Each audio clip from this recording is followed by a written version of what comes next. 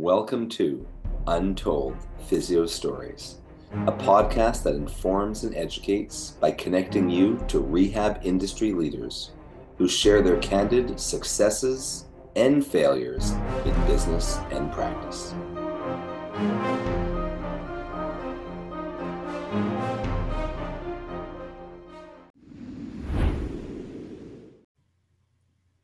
Welcome back to Untold Physio Stories with your hosts, Urson Religioso and Jason Shane. We are back and again, turning the mic around a little bit. Jason, before you were a physiotherapist, you were a personal trainer for several years, right? I was for actually 13 years. That is a good long career in many respects. So what did you learn in your many years as a personal trainer that assisted you now as a physiotherapist? Great question. Thanks, Urson. So twofold. I'll do one on the business front and then one on the actual clinical practice front. On the business front, and this was easy, is that it takes time to build a caseload. And I think working in private practice as a physiotherapist now, or I guess in the States that would be cash-based, is that it can literally take years until you develop a large enough referral network that you're not worrying about filling up your caseload. And I think the magical number, and maybe you can attest to this as well, is about 3 years. You know, it's at about that 3-year mark. Not that one isn't relatively busy after a year, but to the point where your caseload is full, you know, you're not doing perhaps as much marketing. I find 3 years. What about you? Did you find that as well? Yeah, my last practice I started before I went cash-based, I think I was only moved 5 minutes down the street from a clinic I was managing for someone, and that clinic took about 3 years and a variety of different variables, I guess. Some clinics closing, meeting certain doctors, but yeah, getting that kind of magic number of 5 to 7 regular referral sources to the point where I had a steady number of referrals coming in. Again, that all changed when I moved down the street and 70 to 80% of my caseload became direct access because I was just promoting that more.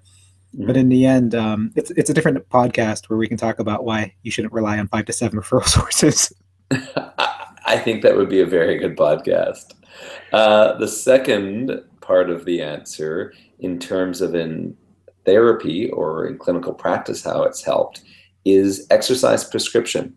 Because I talked to Ryan DeBell about this on when I was on his podcast, and he agreed the same, is that I believe in both physio schools and chiro schools is that there's a small percentage of one's education there devoted to exercise prescription, and that having those number of years of experience and then also training as a personal trainer, I felt very comfortable in that, obviously in that aspect in the school, but even now in clinical practice, I feel very comfortable with either regressing or progressing exercises.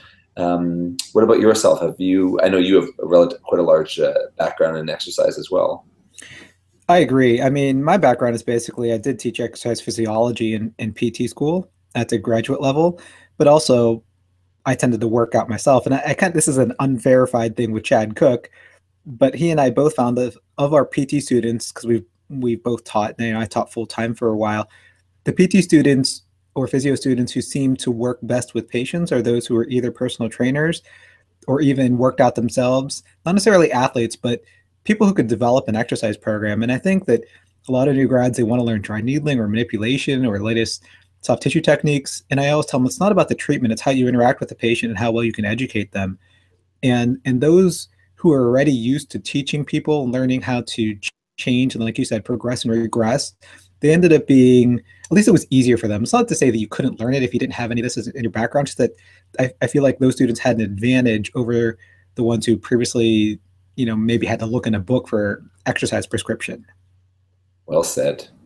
Perfect. I think we've kept this at our 5-minute mark again. All right. Keep the comments coming. We love your comments and we appreciate them. Critiques, comments, tell us how we're succeeding or failing at this. We can do a whole podcast on how we're failing at this 5-minute failure podcast. As always, like us on Facebook and review us on iTunes. We'll see you next time. Thanks.